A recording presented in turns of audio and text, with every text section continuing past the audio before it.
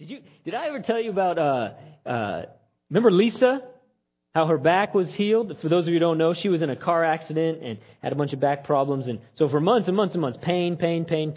And that they prayed for Lisa. She felt her back, kind of adjust.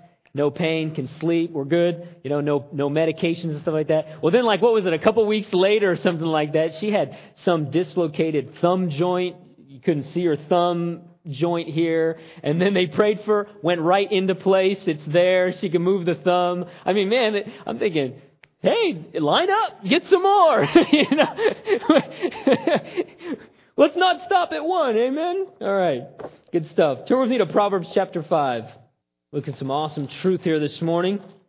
I'm excited about this one because I believe that the Lord wants to speak to you and give you a picture of what He wants to do. We're finishing our series called Winning the Battle for Purity, and we're going to look at chapter 5. I'm going to read a bunch of verses, verse 1 through 19, so stick with me, or you can follow on the screen, or you can read along in your Bible. And I want to unpack some things for you today because I believe the Lord wants to speak to us. All right. Verse 1. My son, pay attention to my wisdom. Listen well to my words of insight, that you may maintain discretion and your lips may preserve knowledge. For the lips of an adulteress drip honey, and her speech is smoother than oil. But in the end it is bitter as gall, sharp as a double-edged sword. Her feet go down to death. Her steps lead straight to the grave. She gives no thought to the way of life. Her paths are crooked, but she knows it not. Now then, my sons, listen to me. Do not turn aside from what I say. Keep to a path far from her. Do not go near the door of her house, lest you give your best strength to others and your years to one who is cruel. Lest strangers feast on your wealth and your toil enrich another man's house. At the end of your life, you will groan when your flesh and body are spent. You will say, how I hated discipline, how my heart spurned correction. I would not obey my teachers, listen to my instructors. I have come to the brink of utter ruin in the midst of the whole assembly. Drink water from your own cistern, running water from your own well. Should your springs overflow in the streets, your streams of water in the public squares, let them be yours alone, never to be shared with strangers. May your fountain be blessed, and may you rejoice in the wife of your youth. A loving doe, a graceful deer, may her breast satisfy you always. May you ever be captivated by her love. We've been in this series called Winning the Battle for Purity, and as many of you remember, we are focused on this issue of personal purity. We've been talking about how to gain victory over lust and sexual sin and things like that. We have not really gotten into issues of social justice like I would like to maybe in a future series. We haven't really gotten into maybe some of the more relational dynamics to this issue of purity. But we have specifically said that we are talking about gaining victory, winning and gaining victory and getting free from sexual addictions and sexual sins and lust and things like that. And of course, the primary reason we've been doing this is because of the destruction that sexual sins particularly bring to our marriages, to families, to society. If you were to just think about the brokenness that's in our society, it has so much to do with this issue of sex. All right, all right, yeah, that's pretty straightforward. So basically, we've been saying, look, we need to win this battle. I hate that phrase. I don't hate it, but I don't really like the way people use it. Every man's battle. Men are just more visual and all, and we have this culture that's all messed up, and it's just hard to walk in purity. We don't cope with our problems around here. We gain victory over them, and so we've gone into the Scriptures to see surefire strategies from God, commandments from our Commander-in-Chief, our Lord Jesus Christ, on how we can walk in victory, purity and freedom. And we've looked at defensive strategies, where basically we need to put guards on our eyes and our ears. We need to defend against certain things and basically cut off the behavior.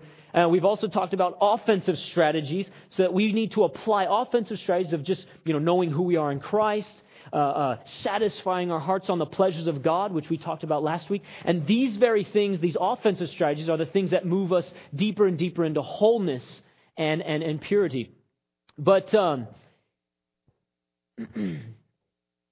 today I want to talk to us about God's plan for marriage, or really maybe even more specifically, God's blessing that is on purity. God's blessing that is on purity in the context of marriage. See, there's a lot of people who think that when we talk about purity, the idea, you just throw out the word purity, and a lot of people think by that we now mean prudish or boring. People think purity is like Christians are like somehow anti-pleasure or anti-fun. Right? That lie of just you get like God's a killjoy, or Christianity is not fun, or something like that. But it's absolutely the opposite. Think about the word purity, for example. What does the word purity even mean? If something is pure, it's simply undefiled, undiluted. Right? You have a glass of wine. It's pure. You start pouring water into it, it's not going to taste the same. It's not. You're not going to have the same kinds of enjoyment from that glass of wine.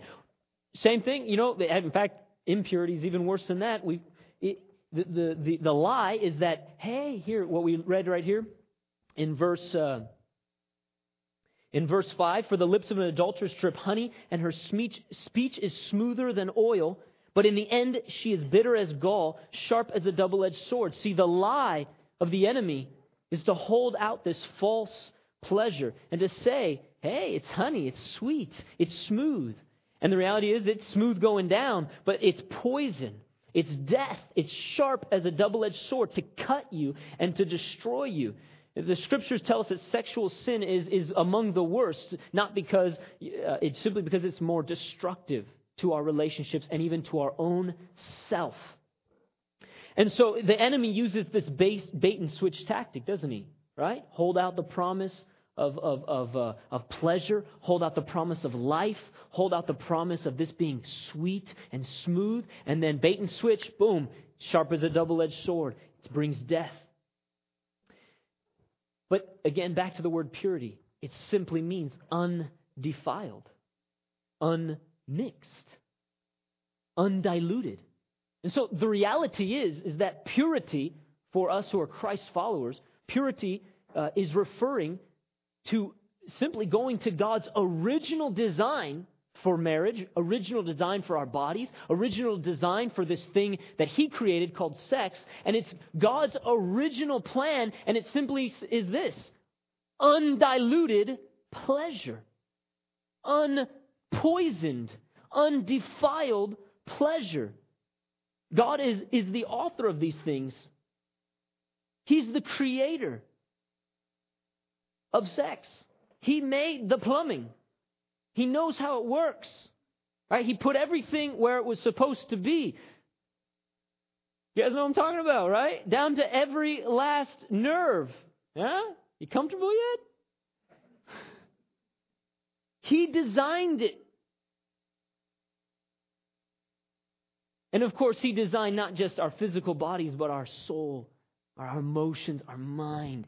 He created us to be interwoven in relationship to one another, right? So God designed this whole thing. So when we're talking about purity, we're talking about God's best. And Proverbs 5 basically is going to help us to see this. Proverbs 5 is laid out, verse 1 through 14 is what I would call out of bounds. And verses 15 through 19 is what I would call inbounds. See, we've been talking about offensive and defensive strategies, how to win the battle or win the game, if you will, how to score. And I remember if you remember at the beginning of the series, I told you I'm going to tell you how to score. I was serious. And here's the deal. all that God is saying here in Proverbs 5, and all that really He says in terms of what He says not to do and what He says to do, is God's way of keeping you in bounds so you can play the game. Right? How can you play the game? How can you win? How can you score if you're out of bounds? That's what God is trying to communicate here, especially in Proverbs 5. We're going to look at this a little bit more detailed. So what He's trying to communicate to us is, it's just like in any sports game. The moment you go out of bounds, you're disqualified from that play. You're no longer a part of the game that's being played. You've stepped out of bounds. And we said this last week, that the tragedy, I can't even say that word. You can say it. The tragedy of impurity isn't just that it brings death. It's that we're missing out on the life. It's not just that it brings destruction. It's what you're missing out on. And so we want to see what the end zone is, what I said last week. We want to see the vision. We want to see the goal. We want to see what God has for us. And if you're single, you need to see this. And you need to know what's in bounds and out of bounds. And if you're married, you need to see this. And you need to know what's in bounds and out of bounds. So no one gets to check out on me. All right? You need to stick with me because this is exactly what we need to hear. And what God wants for us is to know how to play the game. He wants to teach us how to stay in bounds so that we can experience the pleasures for which He created us for. The undiluted, undefiled pleasures, number one, of God. Remember last week we talked about that? The pleasures of God where He satisfies us. That's the greatest reward. That's number one. But also the pleasures of intimacy in the context of marriage. Did you know that people have done a number of studies on who enjoys the most pleasure in marriage, or even just in sexual gratification in that sense? And this magazine back in the day, a little while ago, Red Book magazine, did this survey of all these women to find out which women were experiencing the greatest pleasure, right? The greatest frequency as well as intensity in terms of sex. The pleasures of sex. All right. They had to do the study more than once because they did not believe what they found out. And others have redone this study and they continue to find the same thing. And drastic, when statistics are like real small margin of difference, not a big deal, who cares? But it was so obvious. And in Red Book magazine, they published this in the magazine, and they said that religious women, by far, experience greater frequency and intensity of sexual pleasures. By far. Now, let me tell you something. I don't need statistics.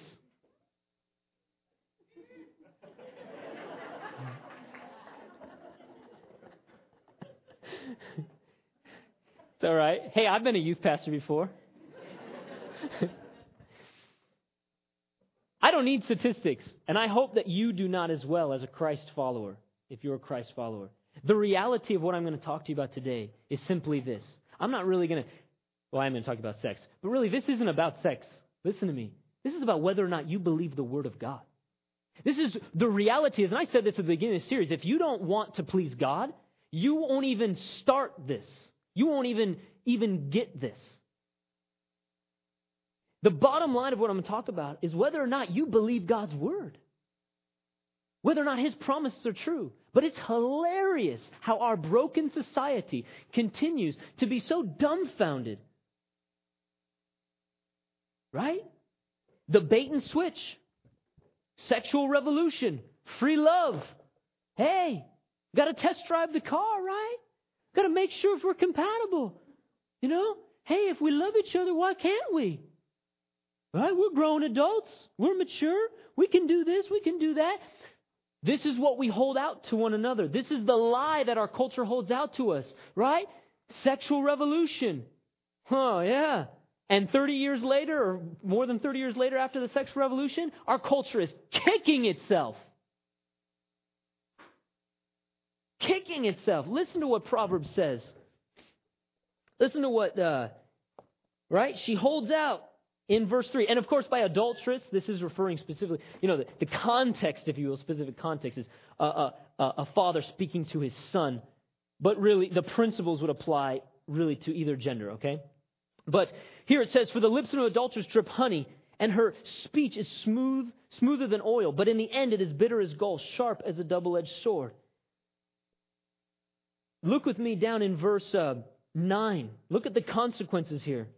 Lest you give your best strength to others and your years to one who is cruel. Lest strangers feast on your wealth and your toil enrich another man's house. At the end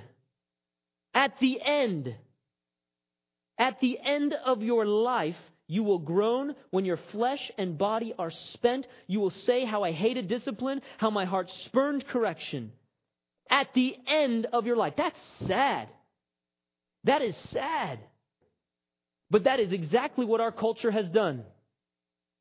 Our culture has said, forget God's ways. Forget God's standards, right? He's just a killjoy. We've thrown that off and run headlong into whatever we'd like to do, believing this lie. It's smoother than honey. It's honey. It's sweet. It's good.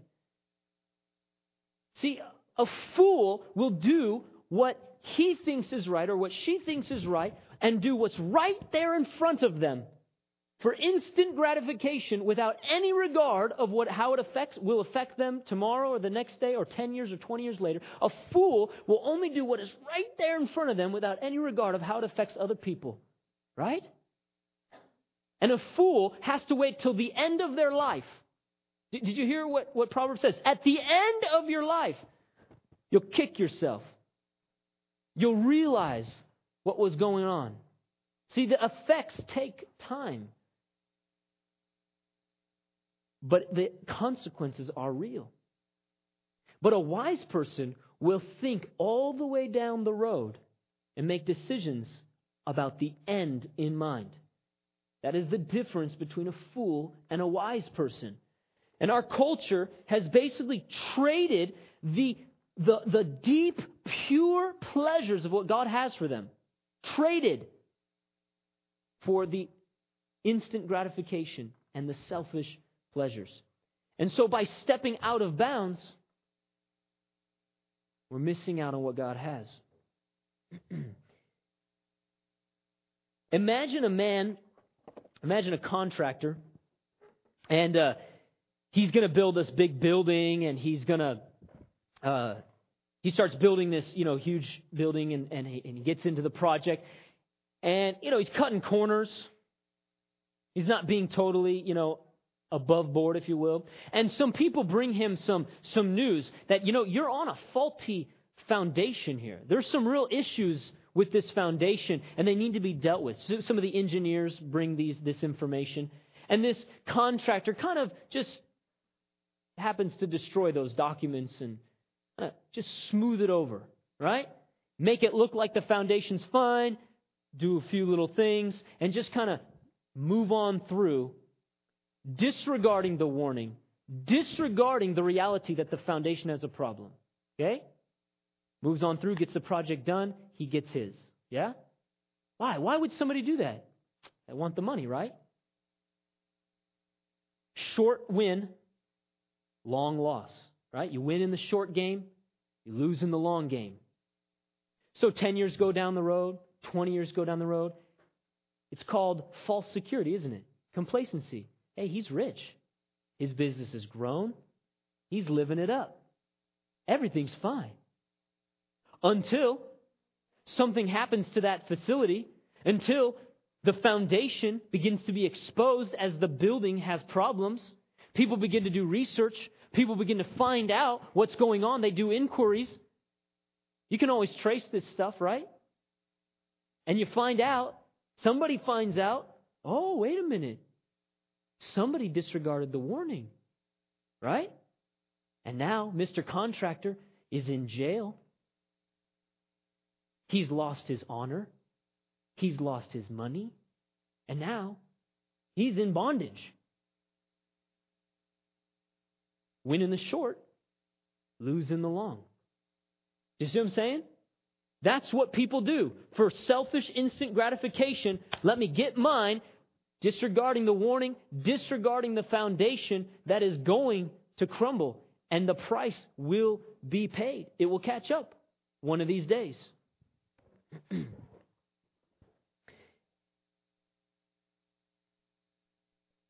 It's interesting to me that you can read the statistics. Again, just statistics, like premarital sex. I mean, statistically, people survey, married women who slept with, before they were married, and just on average, but more predominant, a dissatisfaction in their current marriage because of that premarital sex, or even cohabiting. It just blows my mind that people don't see it. By far, people who cohabit, there is a greater tendency towards violence. And people who cohabit are twice as likely to get a divorce. And yet, our generation, my generation specifically, right, this up and coming generation, looks at all the problems, right? Looks at the divorce, looks at the adultery, looks at all this junk out there that we can thank the, sexual revolution for, right? We look at all that, and our generation goes, "Oh, that's not good. Let's cohabit. Let's do that. Yeah, let's not do the marriage thing, because that's the problem. The marriage is the problem." No, it isn't. No, it isn't. It's the cohabiting. It's the sex before marriage. You see, what's happening is we're sowing over here, and we're reaping over here. And it just blows my mind that my generation would then say, "Oh, let's cohabit," and not even look at the obvious facts. Obvious. Right? We're just like the people of Israel. Worship idols, sin, death, because sin always brings death. Blame God, go to my idol, sin some more, death, blame God, go to my idol. It's like, you ever read the Old Testament? You should read it sometime. It's like, what are you thinking? Right? I've often taught an introduction to biblical literature, and people will read the Old Testament for the first time. And literally, students, "These Israelites are stupid," and I'm just hoping that they get the point. Did you forget the Bible's a mirror? Right? Do you see what's going on here? It's this cycle of unrepentance, right? We just keep going deeper and deeper and deeper into the problem because we never deal with the real issue. And that, of course, is that we don't believe God. We don't believe that He is holding out something better. And so, we sell out on the short and we lose in the long. Real briefly, my intention even this morning isn't even so much to convince you to be pure or something like that. But I want to help you to understand what is out of bounds and what is in bounds. And then, of course, why to stay in bounds. So really briefly, for those of you who are single or dating, what exactly does the Scripture say are out of bounds? Well, it makes it pretty clear in the Scriptures, and there's a lot of Scriptures, and I'm just going to give you a couple today. And like I often say, just read the Bible. I hear people say, "Where in the Bible does it really say you can't have sex before marriage?" And how far can you really go? And all this stuff. And I'm like, you don't read it, do you? You don't read it. You just talk about it? You go and study it at a Bible college, but you don't read it, do you? Hebrews 13:4, "Marriage should be honored by all, and the marriage bed kept pure, for God will judge the adulterer and all the sexually immoral." The word adulterer obviously referring to people who would have extramarital affairs. The word sexual immoral, simply the word fornication, basically everything else. The Bible makes it really clear, and there's some other description I'll give you, that basically anything outside of the covenant of marriage, anything outside of commitment, is out of bounds.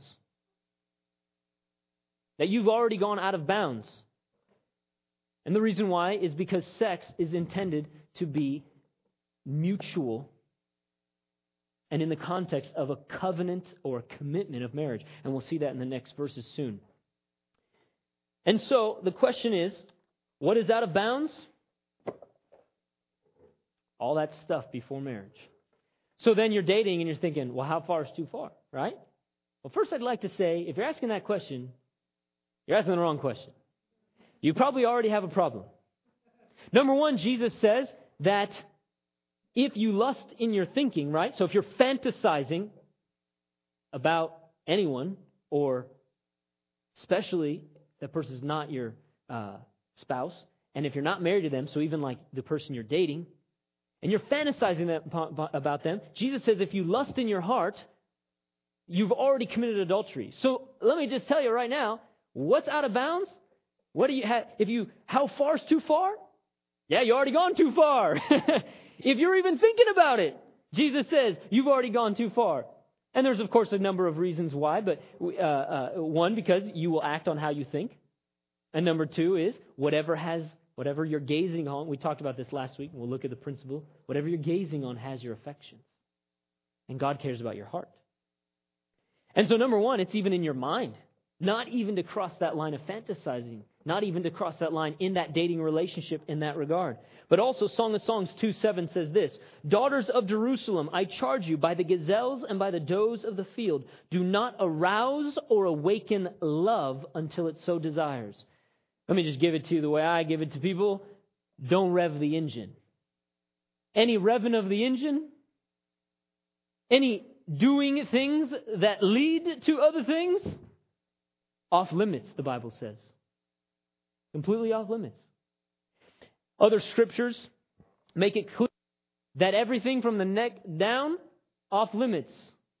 Caressing, rubbing, full on embracing.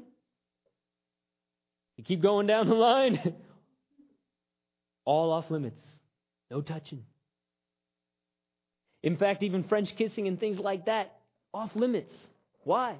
Because you're revving the engine. And the scriptures make it very clear that these things are reserved for marriage. And I could, like I said, I give you 10 more scriptures, but for those of you looking for a loophole, wouldn't matter. You want a loophole? Go ahead, go through the loophole. Call the noose. No. Okay. That was bad. If you don't want to do God's will, you just won't do it, and it's your choice. But if you want to know what God says, this is exactly what He says. He says, keep the marriage bed pure. He says, no fornication.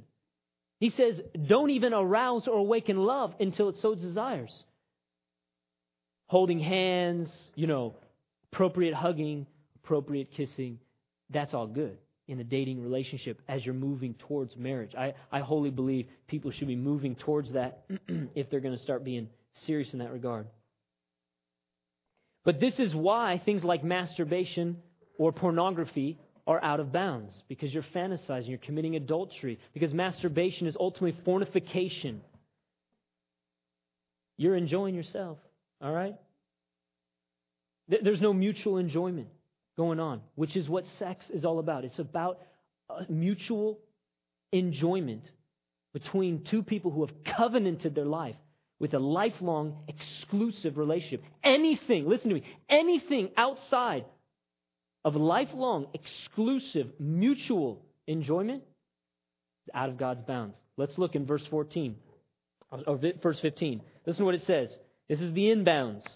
Drink water from your own cistern, running water from your own well. Should your springs overflow in the streets and your streams of water in the public squares, let them be yours alone, never to be shared with strangers. May your fountain be blessed, and may you rejoice in the wife of your youth, a loving doe, a graceful deer. May her breast satisfy you always. May you ever be captivated by her love. Number one, that idea of cistern or well or fountain. This is a picture of the marriage. The fountain is not the wife. The fountain is not the husband. The fountain is not the well. The fountain is not, the well is not the husband. The well is not the wife. It's the marriage. These are pictures of what we call mutuality or mutual enjoyment. I'd really encourage you to write that word down and to begin to think about this, that anything, like I said, outside of this mutual enjoyment is out of bounds. Listen to what it says. Should your springs overflow in the streets and your streams of water in the public squares, you are to share this enjoyment. You are to share this pleasure together, and it is about you together. And it is about the serving of one another together and not about one person. And so even, for example, and I'm not trying to be redundant, but really to make a point here, but so even masturbation in the context of marriage, you are robbing your spouse. You are spilling your sexual energy, what is meant to be reserved to serve your spouse, what is meant to be enjoyed together, you are giving away. If you're a Christ follower, you don't belong to yourself anymore anyways. You belong to Jesus Christ. And your body is to be a weapon of righteousness. In fact, marriage is simply God's tool to help you die to yourself and learn how to live for someone else and to serve someone else. Yeah, that's right. Marriage is a cross. You want to know how to enjoy the greatest pleasures in terms of the earthly relationship called marriage? You die to yourself and you learn to serve. Listen to what 1 Corinthians 7 says. 1 Corinthians 7 says this: the husband should fulfill his marital duty to his wife, and likewise the wife to her husband. The wife's body does not belong to her alone, but also to her husband. In the same way, the husband's body does not belong to him alone, but also to his wife. Do not deprive each other except by mutual consent, and for a time, so that you may devote yourselves to prayer, and then come together again, so that Satan will not tempt you because of your lack of self-control. Hebrews 13:4, keep the marriage bed pure. Pornography has no place in the marriage bed. Whatever you gaze upon, that thing will have your affections. And what the Scriptures are telling us is that we need to make a choice to give ourselves fully to this person that we've made a lifelong exclusive covenant to. Anything outside of that mutual enjoyment is selfishness and is sin. Which also means that if, for example, and this does happen in marriage, that if sex becomes about that one person, right? About me getting mine, or about somebody making the other person do certain things that are just not right. It happens. That is wrong. That is out of bounds. Because it has to be mutual. It is about the mutual enjoyment of one another. It is about serving, not taking. I remember when I was a young believer, I thought this was silly. Other peers, never, I don't think anyone from, never a leader, oh maybe they did, maybe they learned it from a youth pastor, but never the word, that's for sure, would say to me, peers would say, you can only lust after your wife. That's ridiculous. Lust is always lust. It is always taking. In fact, I would even say to men, you need to guard your heart against fantasizing, obviously, about other people, but even your own wife, you need to be careful. Why? Because fantasizing is still living in a fake world. I don't mean you can't think about your wife, get a picture out, that kind of thing. But what I'm trying to get at is that if you are giving yourself away over here, then you're not reserving it for your spouse. What we need to learn how to do, men, is give ourselves, women, give ourselves to our spouse and wait for them. See, I know some of you are single and you're thinking, oh yeah, it's not that hard when you're married. No, actually, there's a lot of hurdles. There's a lot of issues that have to be overcome. The reality is, in marriage, it's a very intimate subject, which is why you're all quiet, and you have to be able to talk about it. You have to be able to work through conflicts. There are seasons where you've got to work through things, and the reality is, you have to still wait. See, why is it that God would give young people hormones and expect them to wait? Why? so that you'll learn self-control, die to yourself before you get married, so you can actually be that way when you're married. Does that make sense? See, so many young people think when I get married, then my sexual addiction will be satisfied. No, it won't. You could be married to the greatest looking person in the whole entire world. And if you're an addict, you're still going to be an addict. You struggle, you're giving yourself away to other things. You're still going to give yourself away to those other things. That's why waiting is so important. And is it really about the waiting as a single person? No. You're just staying in bounds. You're just keeping, think about it, the pleasure the purest. Undiluted, undefiled pleasure. That's really all that you're doing in terms of when we say waiting. I also want to note that 1 Corinthians 7, it says that it's the duty of the husband and the duty of the wife. It literally means that we have something that we owe our husband or our wife. See, every one of us have needs. And God recognizes even this issue as a need. And we are literally in debt to our spouse to serve them. And of course, I love how Paul puts it because, he doesn't just say, wives, you belong to your husbands, right? This is not some male chauvinistic thing at all. Paul says, no, you belong to each other. You're to serve one another. It means both people have to die. It means both people have to come to a different way of thinking about sex. So many of us think sex is about me getting some instant gratification, right? And we believe the lie of Hollywood, that bait and switch, that it's about this like exotic high. One of the reasons why I believe that Christians who are doing it God's way enjoy this deep pleasure is because it's undiluted, undefiled, and because we're not addicted to that selfish pleasure. We haven't bought into the lie of Hollywood's, get this thing going on over here. No. What is the greatest pleasure? It's that it's mutual. It's that it's about relationship. It's about intimacy. It's about enjoying one another. So the pleasure goes much deeper than any kind of physical thing. In fact, sex is simply just an expression of intimacy. It's an expression of something much deeper that's going on. I love in Song of Songs, near the end, I can't remember which verse, she says to the bridegroom, the bride says to the bridegroom, I am my beloved's and his desire is for me.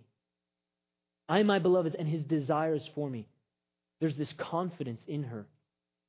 And there's this enjoyment there. Look at these in verse 18. I believe these are commands. These are our duty. And it says here, may your fountain be blessed, and may you rejoice in the wife of your youth. A loving doe, a graceful deer, may her breast satisfy you always. May you ever be captivated by her love. Do you want to know how to experience what God has for you in marriage? You make the choice. It says right here, if you'll do this, if you'll obey those commands, if you fulfill your duty, that's what you'll have. Rejoice in the wife of your youth. I don't know. You hear people talk about, hey, I'm just looking at other menus, right? I can look, right? I ain't eating. I'm just looking. No, whatever you gaze at has your affection. Let me tell you, you look at one menu, you eat from one menu. And what the scriptures are actually telling us right here is that this is the greatest pleasure. That if you will stick to one menu your whole life, lifelong exclusive commitment to this one person, the pleasure just gets better and better and better and better. The relationship goes deeper and deeper and deeper and deeper. That it gets better. What did the out of bounds tell us earlier in Proverbs 5? At the end, you'll groan as your body will be spent. Right? You got the short game, but you'll lose on the long. But what the scriptures are telling us is if you will sacrifice in the short, if you will stay in bounds, you'll win in the long term.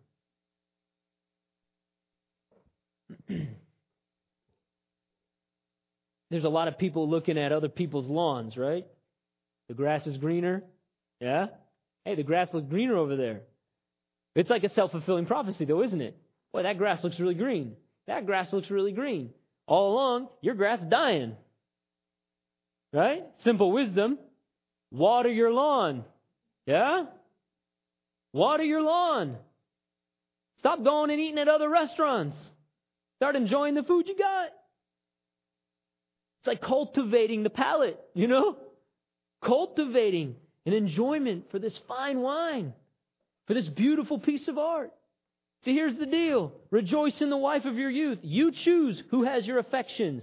You choose what will have your heart. You make that choice. And if you will literally rejoice in this person forever, they are enough, more than enough, to satisfy you in every area. Way more than enough. It's like you got like acres and acres of beautiful landscape. Dude, don't go to other people's houses. Just stick with your own, you know. It's like you got this massive treasure, inexhaustible, if you just stick with that one. You know, got a really good restaurant. Just eat that food. And you'll find you'll never grow tired of that. The problem, the reason why we often have these issues of the grass looks greener on the other side, or all these different issues that people begin to have. You know, I talk to men about this. Oh, you don't understand, man. No, you mean, I'm preaching the word, but they're thinking their experience, right? And they're like, hey, no, this is not happening in my life. It ain't happening in my marriage. I'm a Christian man. Like, yeah, but you doing the word? I'm a Christian. Do you do the word? Do you do what he says? Well, you know? And and what we don't realize is that oftentimes the only reason why there's if you will say, looking at the grass is greener on the other side is because we're allowing our affections to go in that direction. See, if you're watching pornography, if you're fantasizing, if you're looking that place, then your affections are going to go there. And it's going to rob you from enjoying what God has put right there in front of you. And so the Scriptures simply command it right here. Rejoice in the wife of your youth. It's your choice. If a husband will lavish his wife, adorn her with praise, the Song of Songs talks about adorning the bride with praise. If you will do that, you will draw out of your spouse, specifically husbands to wives, you will draw out their beauty. Not only will they become increasingly more attractive to you, but you will literally adorn their beauty. I'm not saying you make your wife more beautiful or something like that. You just simply will draw it out. There was a story of a man who was just this rich man. He comes into a village, and he kind of they knew he wanted to get married, so they were like bringing all these virgins by and all these beautiful women and everything. And he kind of looked over in the crowd and said, "I want that girl." It was back in the day when they did that kind of thing, right? And so he paid the family lots of money for this girl, but everyone was like, "What? Why are you doing that?"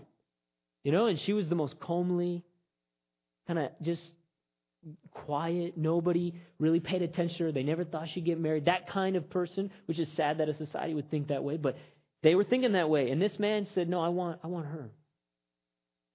He goes and he takes her away and, does his thing. And 10 years later, he comes back and he's got this good-looking wife under his arm.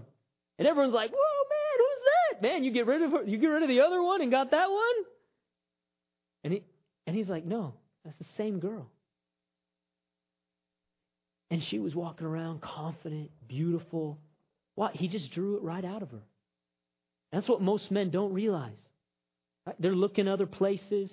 They're comparing their wives to other people. And they don't realize the problem's in them. Right? Wives do it too. They don't realize that the problem's inside here. The problem is not your spouse. The problem is not the outward appearance of your spouse. The problem is you. And if you would choose to rejoice in the wife of your youth, which means when you're 80, When you're 90, she's still the wife of your youth. You know what I'm saying? That's what I like to tell my wife. I'm like, I can't wait till we're like 80. You'll be the wife of my youth. I'm still going to be attracted to you. You want to know why I'm still going to be attracted to my wife? We'll be 90. Because she's the only menu I look at. She's the only restaurant I eat from. You flowing with me? Yeah? See, to me, it just get better and better and better. And she gets more and more and more beautiful. Yeah.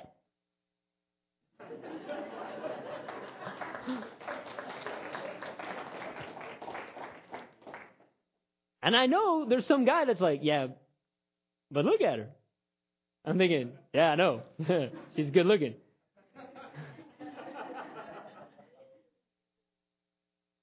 But the problem is you.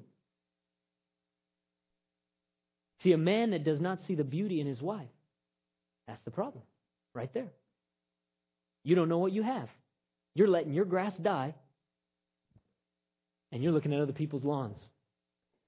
And so, one last thing here. May you ever be captivated by her love. Literally, the word is intoxicated. Let her be the one that satisfies you. Right? Let your spouse be the one that you go and get those needs met. That you don't give your strength, you don't give your love to anything else, anyone else, but you go to that person and literally let her, I'm talking to men right now, captivate, intoxicate you with her love, with that passion. And wives, there is a special thing about wives, about women. You do have an ability to intoxicate, to entice. And that is a good thing. You can be grace to your husbands where they most need it. I'm not talking about your husband addicted, right? Or looking at other people. I'm saying that in that mutual enjoyment, a husband and wife enjoying one another, 1 Corinthians 7 says, come together so that Satan won't tempt you, right? That mutual enjoyment can be one of the greatest protections against the temptations. And I'm not talking about, like I said, if people are already addicted to stuff, we got to deal with that, right?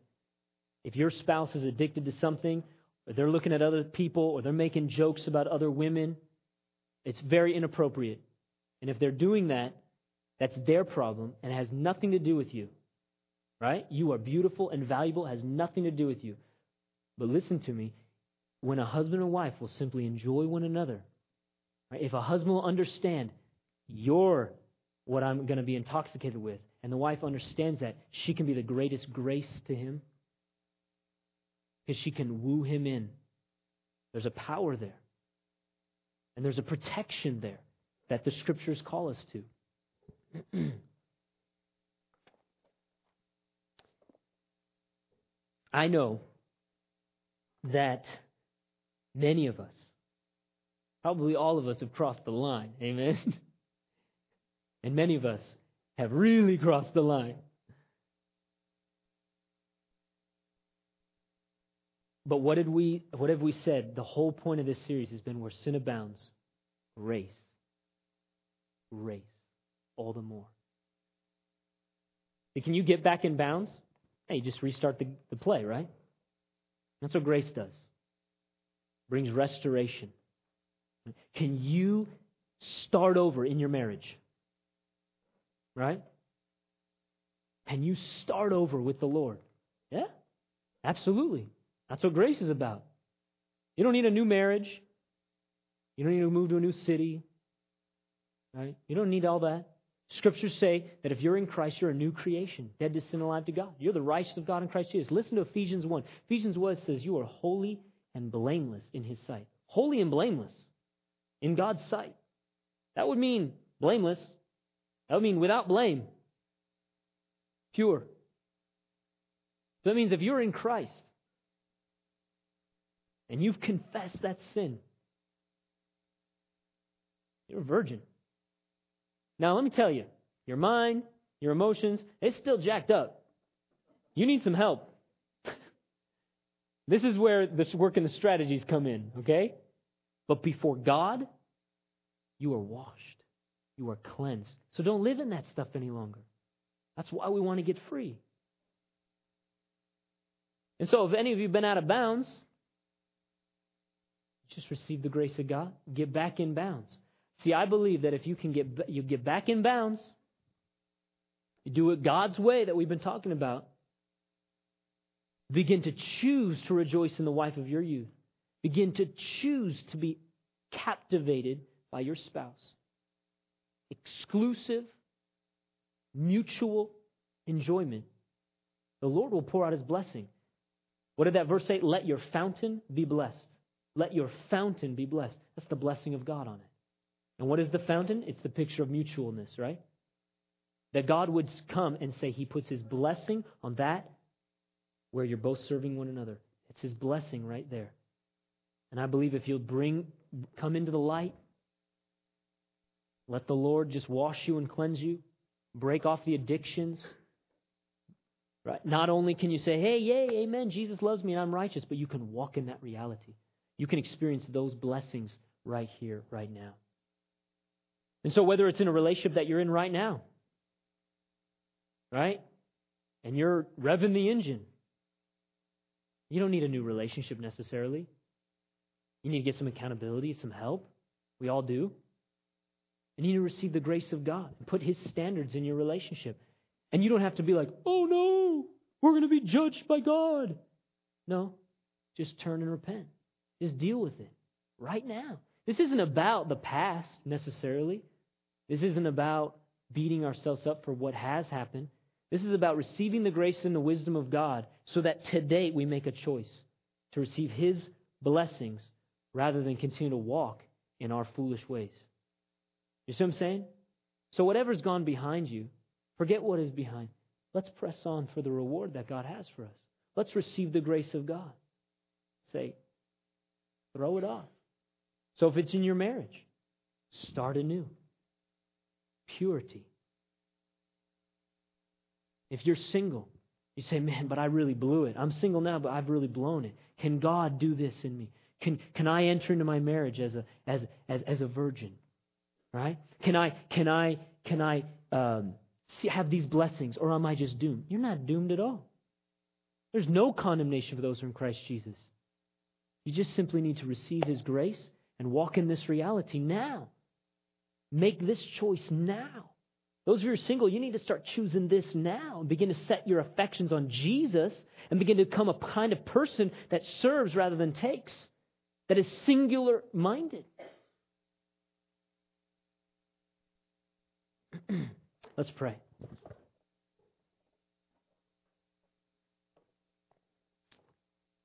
Thank you, Lord. Stand up with me and let's just give ourselves to the Lord.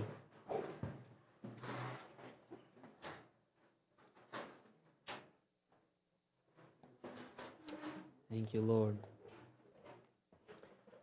Just close your eyes with me and picture that woman who was caught in adultery. This woman brought to Jesus, and what did Jesus say to her? He looked her in the eyes. And He said, I don't condemn you. Now go and sin no more. He spoke the word of forgiveness. He empowered her by His grace to walk in freedom. Just look into the eyes of Jesus right now. Just take a moment to just imagine what it would sound like to have Jesus speak the word of forgiveness over you. Let the Lord speak that to you today. Look into His eyes, eyes that have no condemnation, eyes that love you, eyes of grace. And listen to the voice of the Lord as He says to you, I don't condemn you. I came to give life. Listen to the Lord as He said, I have forgiven you. Now go and sin no more. Let His love for you empower you and motivate you to walk in purity. There was a woman that was so broken, had given herself to so many men. She had become even demonized. And Jesus loved her. Jesus forgave her.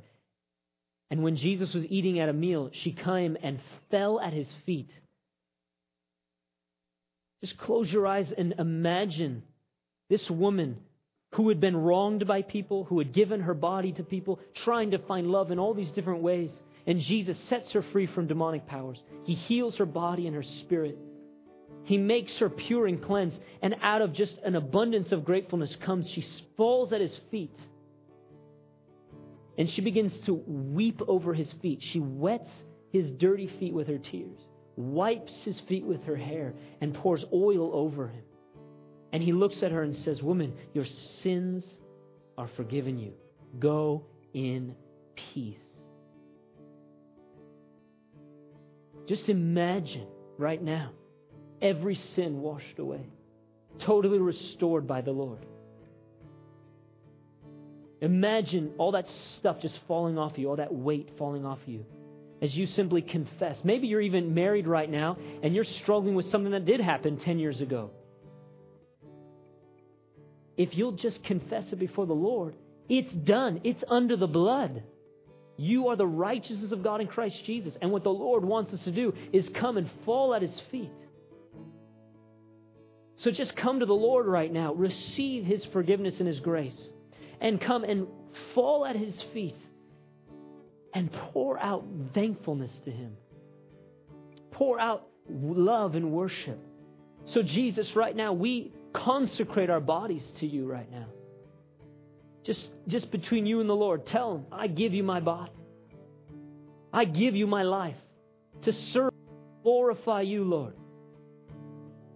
I receive Your grace and Your forgiveness that frees me and now empowers me to live a life of holiness. Consecrate your relationship right now.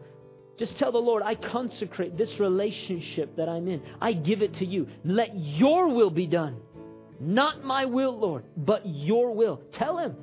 If you're serious, give Him the relationship. Stop trying to find a loophole. Stop trying to do it your way. Say, Lord, Your will in this relationship.